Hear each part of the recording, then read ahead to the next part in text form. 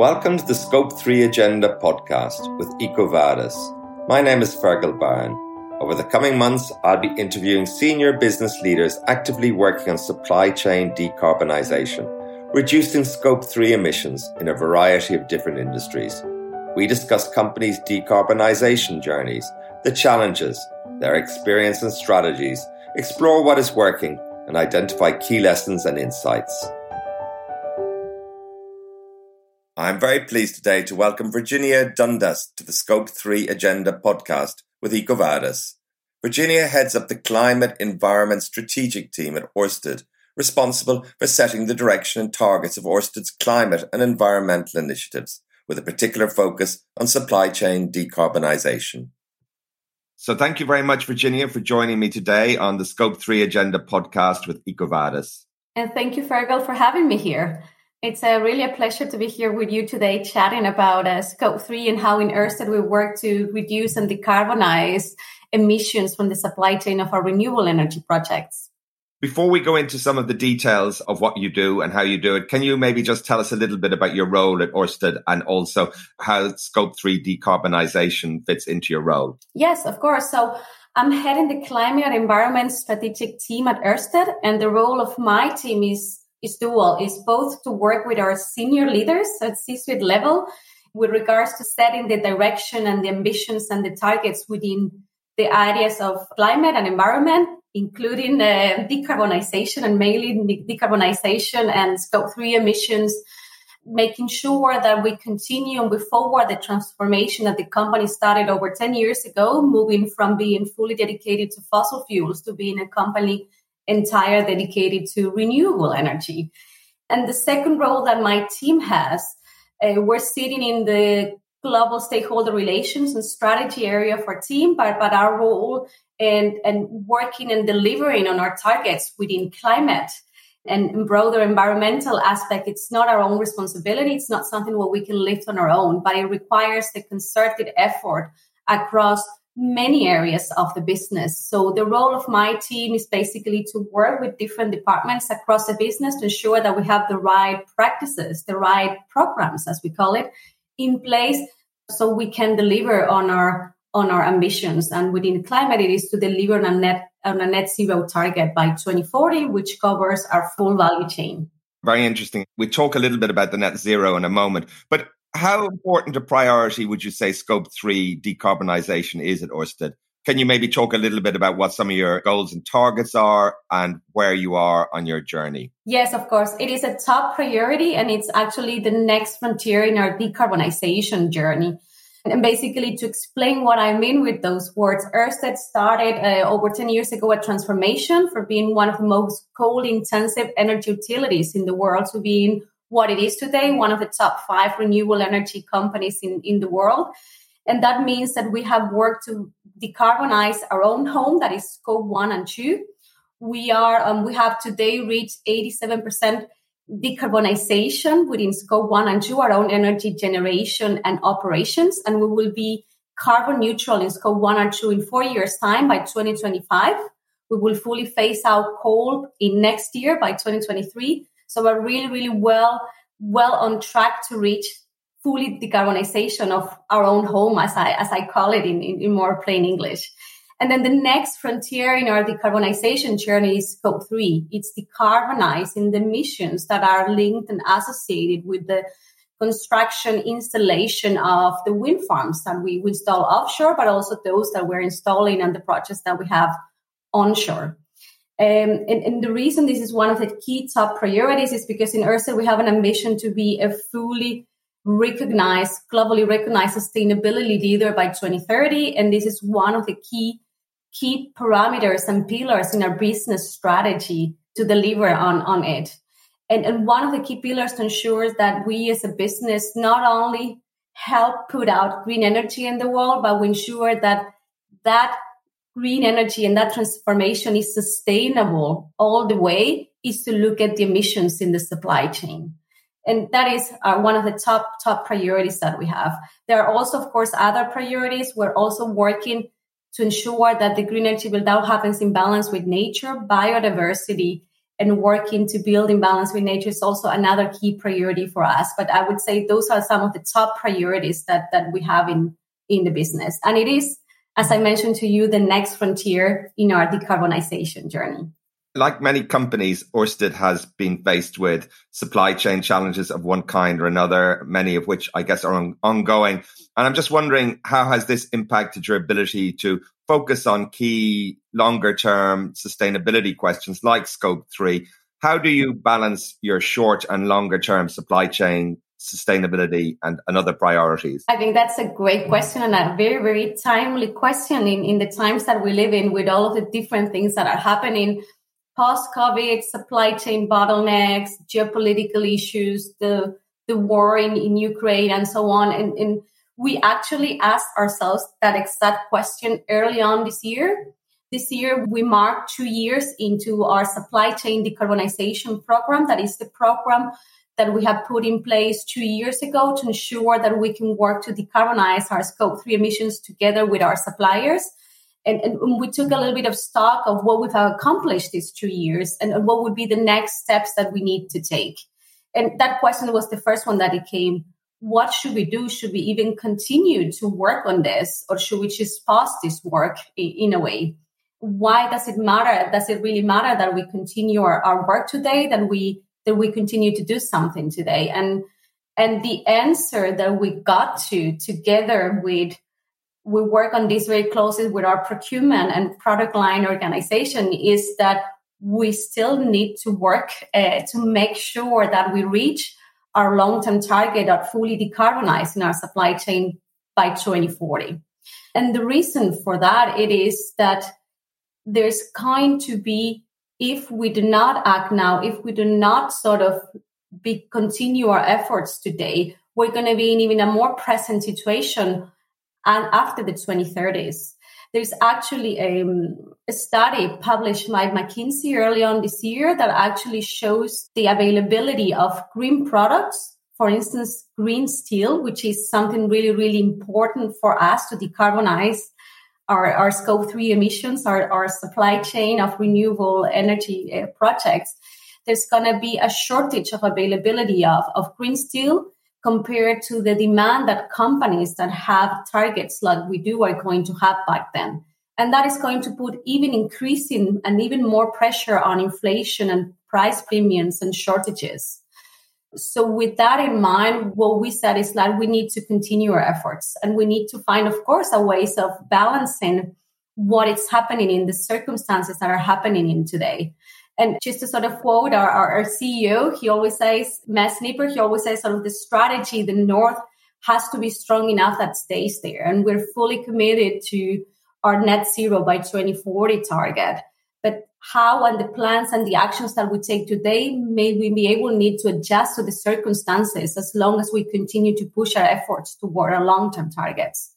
So with that in mind, we decided that we will continue our efforts, and we put a plan in motion basically to continue all of the good work that we've been doing the last 2 years in terms of the really good engagement and dialogue that we have with our top strategic suppliers on decarbonization and how to work together and collaborate on these efforts.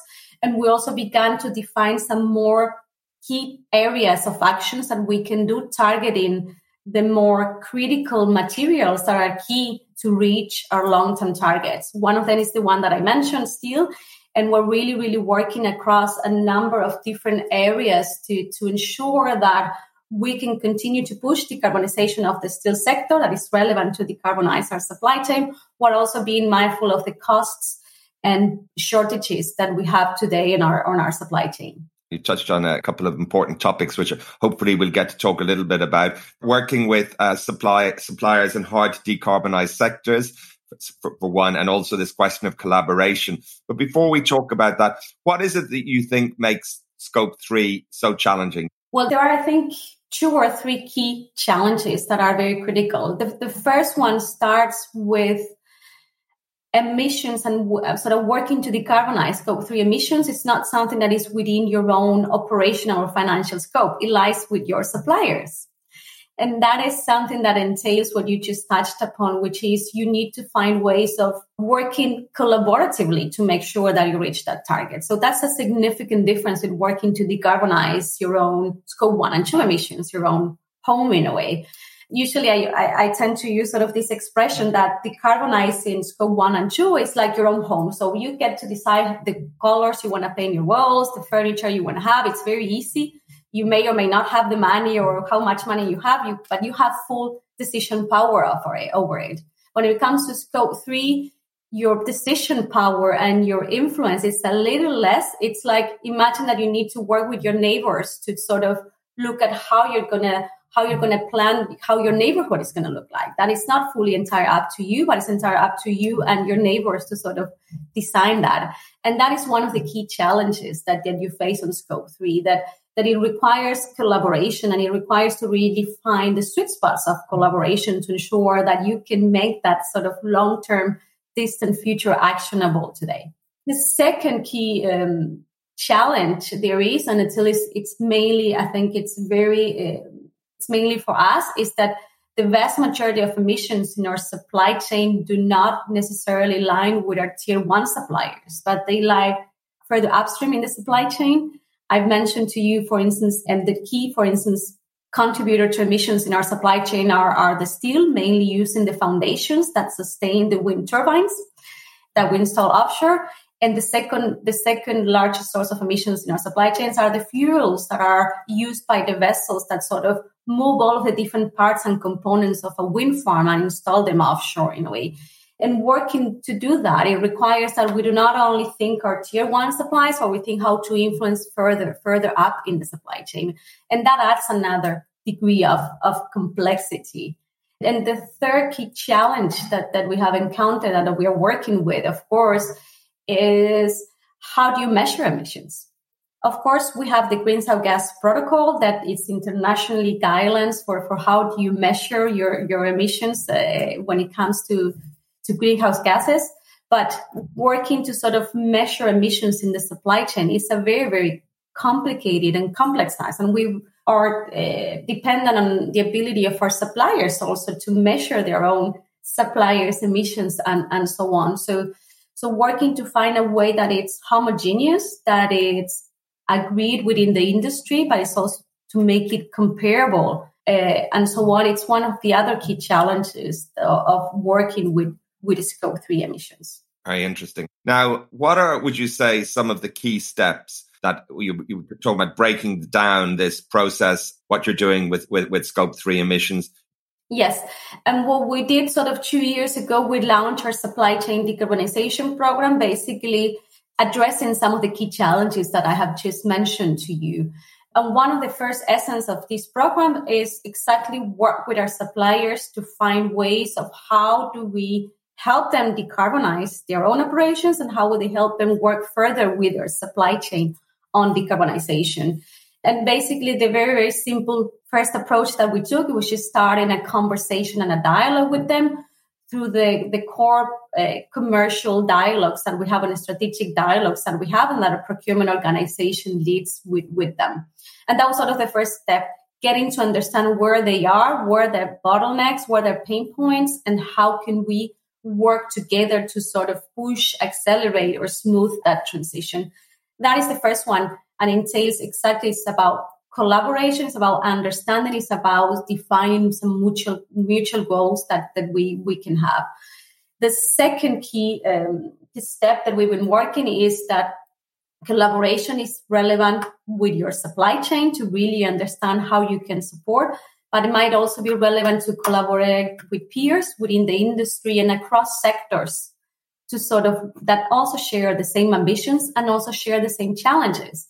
And this is, for instance, very, very important when decarbonization of your supply chain is dependent on what we call difficult to decarbonize or hard to abate sectors like for us, which is steel and fuels. So we have joined forces with other companies that share the same challenges to do so. For instance, I can give you the example of steel. Steel accounts for approximately 50% of the emissions across the life cycle of our offshore wind farms. And what we realized that it's this very daunting effort, right? Because decarbonizing our supply chain is dependent on decarbonization of the steel sector. And how can we push for this? We realize that steel is also part of many other supply chains, many other products in our daily life, like cars, like buildings and infrastructure, like many different things. So we joined forces with the climate group to found a new cross-sector collaborative organization called Steel Zero, which essentially gets together different buyers from different industries that make high use of steel to make commitments to procure or specify net zero steel down the line.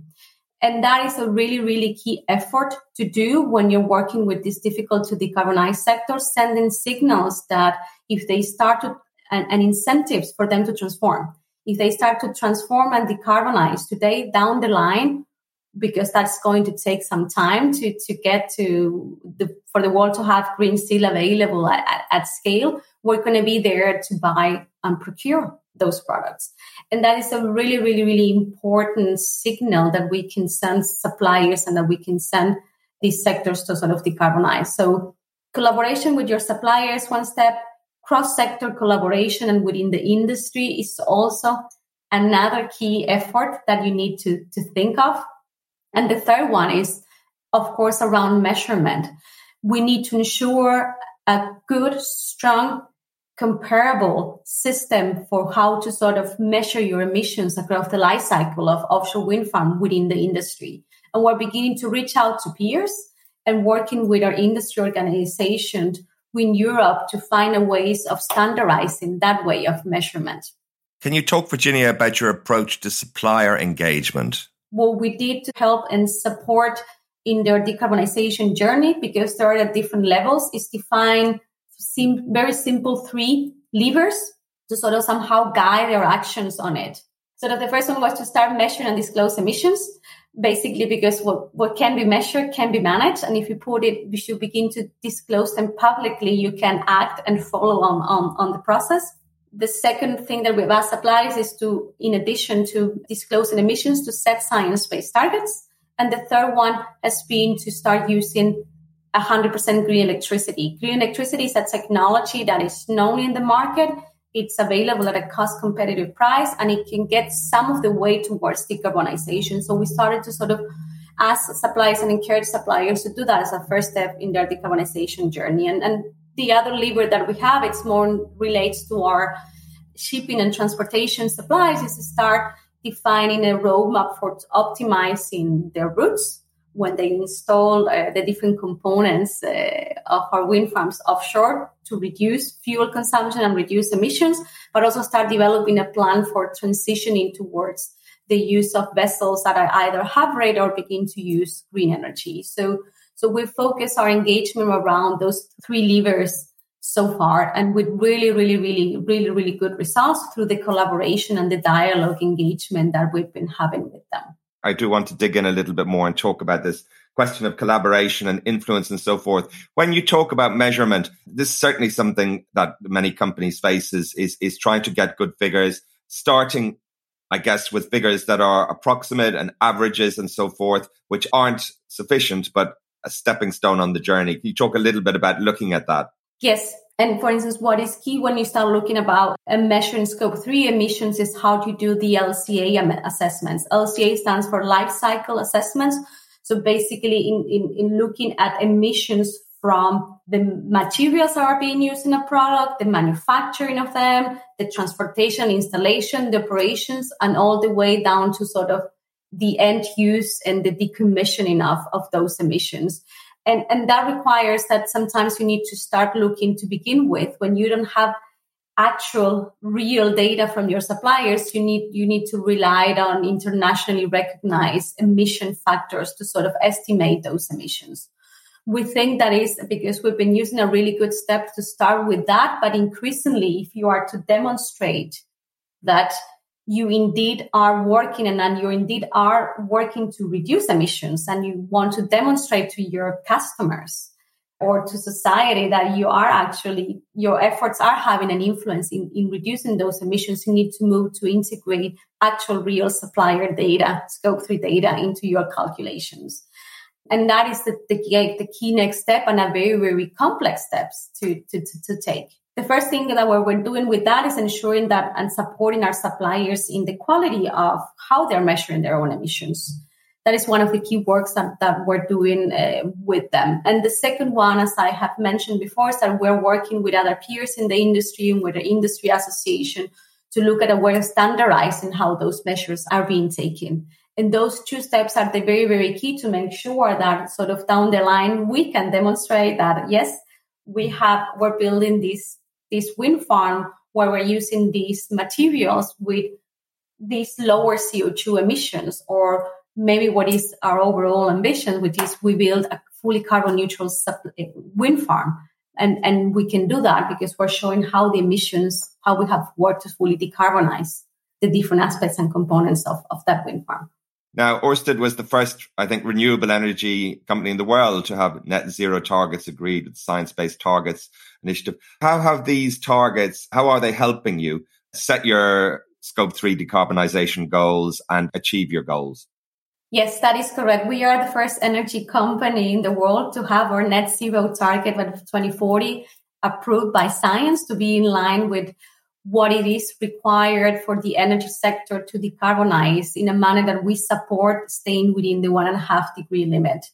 Ørsted got our first science-approved decarbonization target back in 2017, and working with the science-based target initiatives had really, really helped us ensure that our full roadmap, both near-term targets and long-term targets, are in line to what the world really, really needs.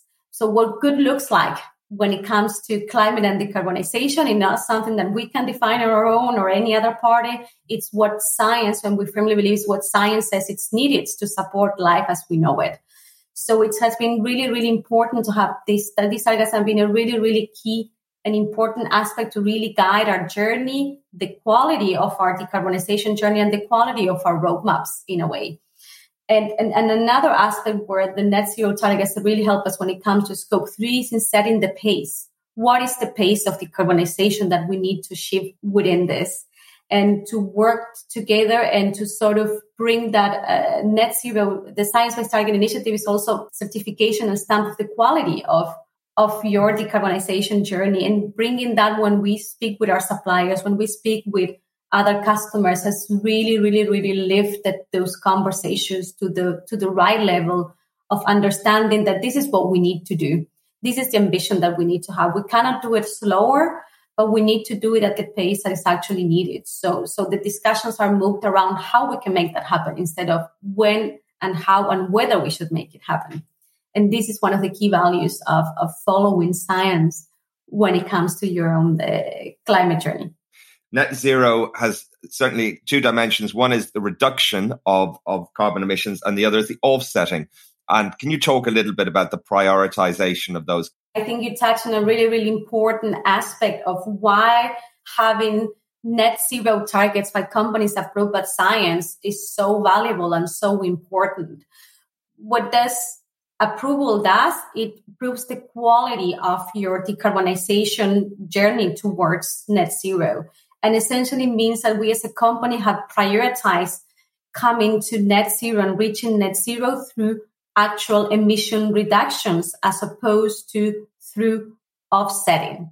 It means that by 2040, we have a target that is covering all three scopes, scope 1, 2, and 3 of emissions, and not only scope 1 and 2, but our full value chain of emissions. And it means that we are committed to reach net zero through actual emission reductions, and that we have put a cap into how much we will use offsetting. Offsetting we will only use in 2040 for residual emissions that are less than 10% of the actual emissions that we will be reducing. And we're putting basically a cap on the offsetting that we use, meaning that we'll only reduce residual emissions that we will actually have a very, very difficult to abate at that point, and we will be doing through certified certified high-quality nature-based offsetting solutions. And this is what the science-based net zero standard does when it comes to your company's net zero target.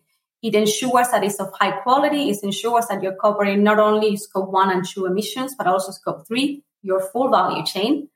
It ensures that as a company, you are in your net zero journey, prioritizing actual emissions reductions as opposed to reaching net zero targets through mainly offsetting. Can you talk about KPIs? I'm just wondering about relationship between the short-term targets and the kind of short-term goals that organizations have and the longer-term targets and maybe getting from one to the other. Yes. So in Ørsted, our long-term target is a net zero by 2040 target.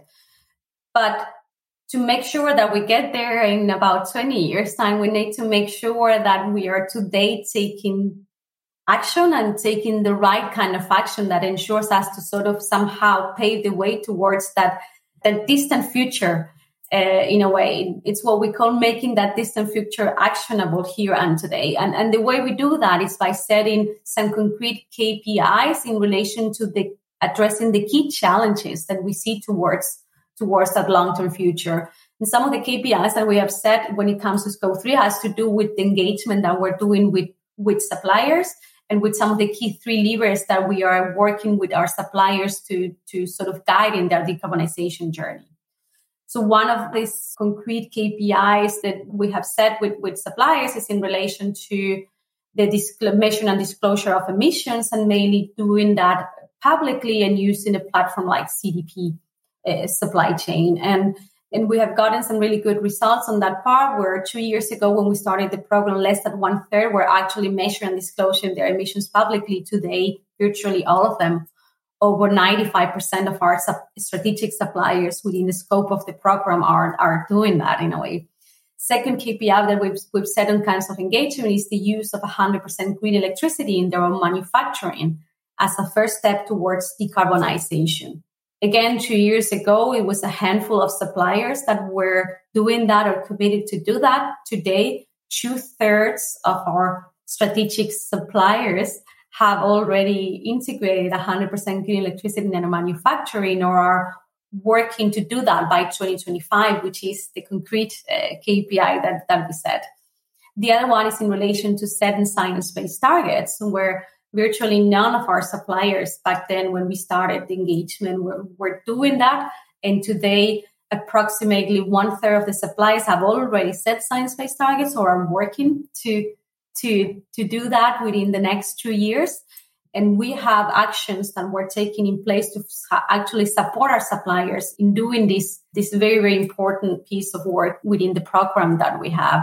And then the other one of the key more, I would say, soft KPI that we've been set is in relation to cross-sector collaboration, and which I've also touched upon a little bit earlier in our conversation. I think that what we really, really, really got from the early beginning in Ørsted is that if we are to reach our goal in 2040, we're not going to be able to do it on our own. This is not something that we can lift on our own. So we need to really join forces with other companies like-minded that have similar ambitions that may be on other sectors as well, but that share the same challenges in their supply chain decarbonization. And so we have set up a really concrete KPI of working to build and create the right cross-sector collaborative platforms to do that. And one of the ones that we've been doing is around steel, because it's a key material to decarbonize our supply chain, and it's called Steel Zero. And today we co-founded that initiative together with the climate group a bit over a year ago. And today, over a year ago, we are very, very happy that other peers like Vattenfall, other suppliers like Siemens Gamesa, Iberdrola have joined forces, and maybe from other sectors, Volvo, Maersk has also been joining on these efforts, because steel is also part of decarbonizing the scope 3 emissions. So working to really forward these sector collaborative initiatives is also a really important KPI, a soft KPI, but really, if you want to put it in mathematical words, but I think it's a really key lever for us in our journey. That's tremendous momentum, Virginia, and speaks to this tremendously important question about influence and collaboration. And you mentioned the metaphor of cleaning your and painting your own house as against working in the neighborhood. And what have you learned about influencing others, other companies in your supply chain, other suppliers, how to influence them? And can talk a little bit about your journey there, Virginia. Yeah. I think that's another really good question. And I think that usually when you talk about influence, you always tend to think about the carrot and stick mechanism, right? And I think that one of the key learnings that we've done is that in the 2 years that we've been working on so intensively and strategically on decarbonizing our Scope 3 emissions is that you can get so much done through the carrot approach. Instead of sort of starting with really hard requirements and definitions to suppliers, and you need to do this and that, we actually took a different approach, learning from other companies and from other topics. We started to say, dear supplier, we have this ambition. We think this is a shared ambition because decarbonizing the supply chain of renewables is not an Ørsted only problem. It's the problem and it should be therefore the ambition of the entire industry. How can we work with this together? What are your challenges? How can we support each other on this journey? So we took that dialogue approach, that understanding where they are, meeting suppliers where they are in their journey, and then helping and supporting in moving towards some of the key levers and that we have defined for our engagement in decarbonization. And we have gotten some really, really, really good not only momentum, but really, really good results around it, which are some of the results that I mentioned to you before on KPIs in a way.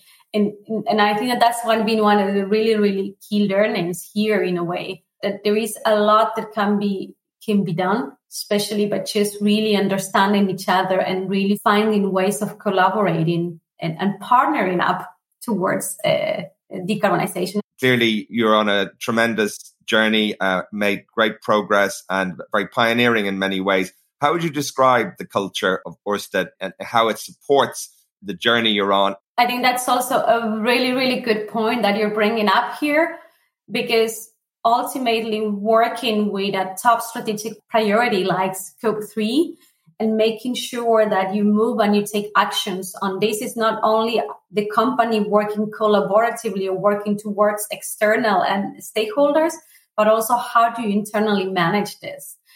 And the key for us is that decarbonizing our supply chain is not the responsibility alone of one small or big department in Ørsted or area in Ørsted.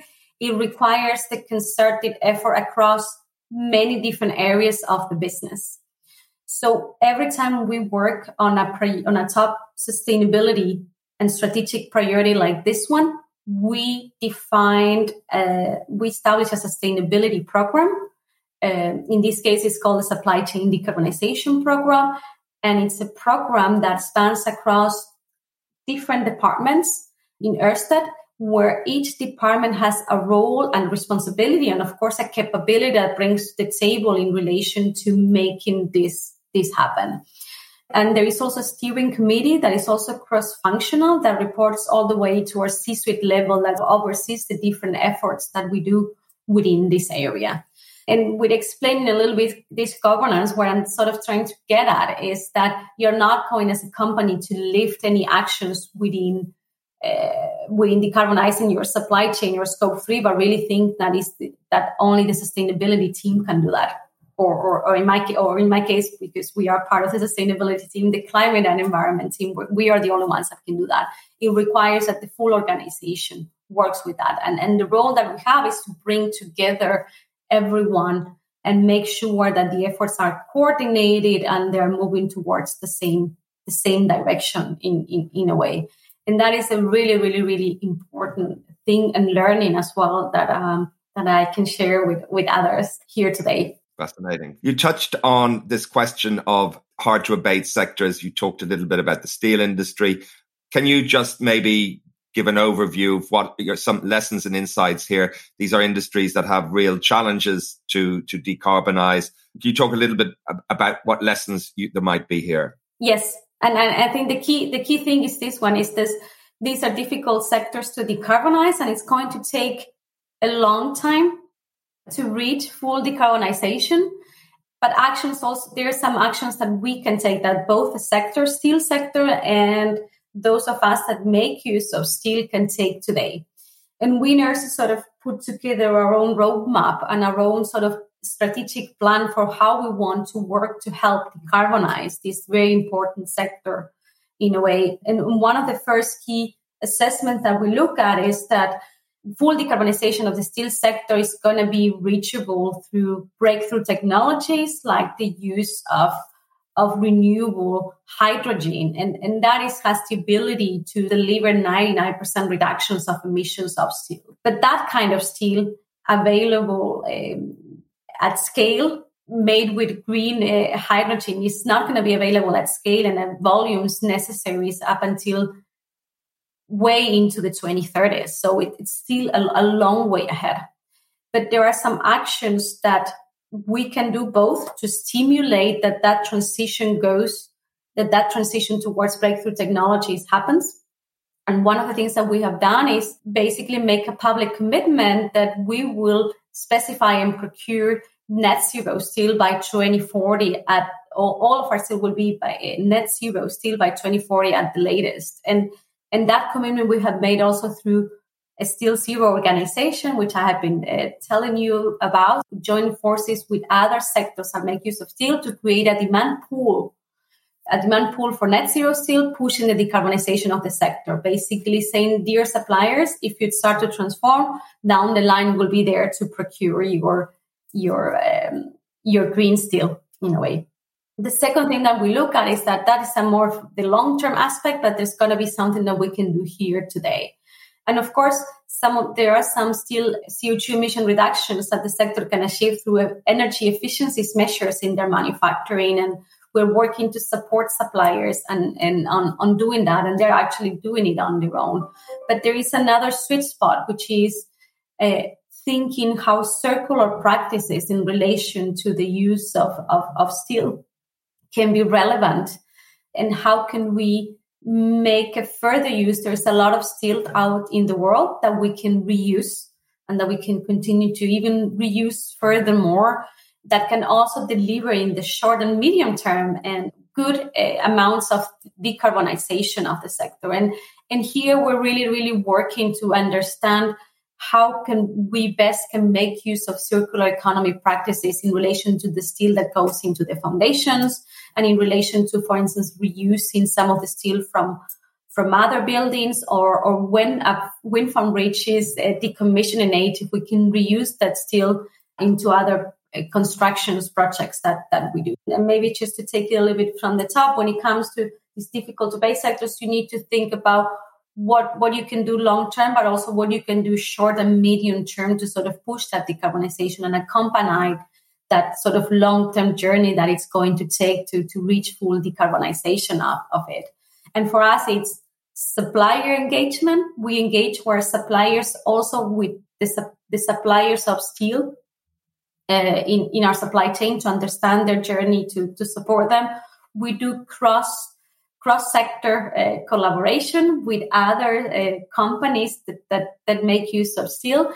And we work to sort of really understand these three levels of actions that we can take short, medium, and long term in a way. Do you see a competitive advantage arising from Ørsted achieving your Scope 3 targets, or indeed for other companies? Some companies have been slower to move on this. Some feel it's less urgent. Do you think there are competitive advantage questions here? Absolutely. That is one of the hypotheses that we're working with, that we want to sort of leverage these efforts towards the bids and the auctions that we do towards the different governments and markets where we are operating. And we're actually seeing that in some of these markets, you're no longer competing only on price in relation to win the possibility of building a wind farm, but you're also competing in the full value proposition that you do around that wind farm, where decarbonization of the supply chain and of the different materials, circularity of the different materials that are being used, it's a key component. It's still early days, and some markets are moving in that direction. Some others are still really dedicated and really focused on price as the key parameter that you're competing with, but we're seeing more of that movement. And we think that is the best way of what the world needs and what we can support on delivering a competitive advantage. And when it comes also to our private customers, sort of different customers where we do PPAs with, we also see that this is an area of growing attention, because we have some customers that are also working to decarbonize their scope 3 emissions, right? And if we provide them a PPA, then we're also part of their scope 3 emissions, right? So we see a competitive advantage that we can leverage from these efforts and from having been working with this from early days in a way. So Virginia, what's next for Ørsted on your scope 3 decarbonization journey? There are two key things. I think when it comes to supplier engagement, when it comes to our supplier engagement, we're really strong. We have really strengthened and have a really good platform for that. What we need to sort of really step up a bit more is the cross-sector collaboration and within the industry collaboration that we're doing to address this common challenge, because decarbonizing supply chain emissions of renewable energy projects is not only our own problem or responsibility, is the entire responsibility of the industry. So a lot of the more efforts that we can leverage and we can do collaboratively with peers, it's really a next step, not least in relation to the measuring of supply chain emissions, as we talked in earlier. Well, I wish you the very best with your ongoing work, Virginia, and thank you so much for your time today. Fascinating interview, very helpful indeed. Thank you so much for having me, for having Ørsted, and all the best to you as well. Thank you for listening to the Scope 3 Agenda podcast with EcoVadis. We hope you found it interesting and would love if you could share with your colleagues and leave a review. If you would like to find out more about EcoVadis, please visit ecovadis.com.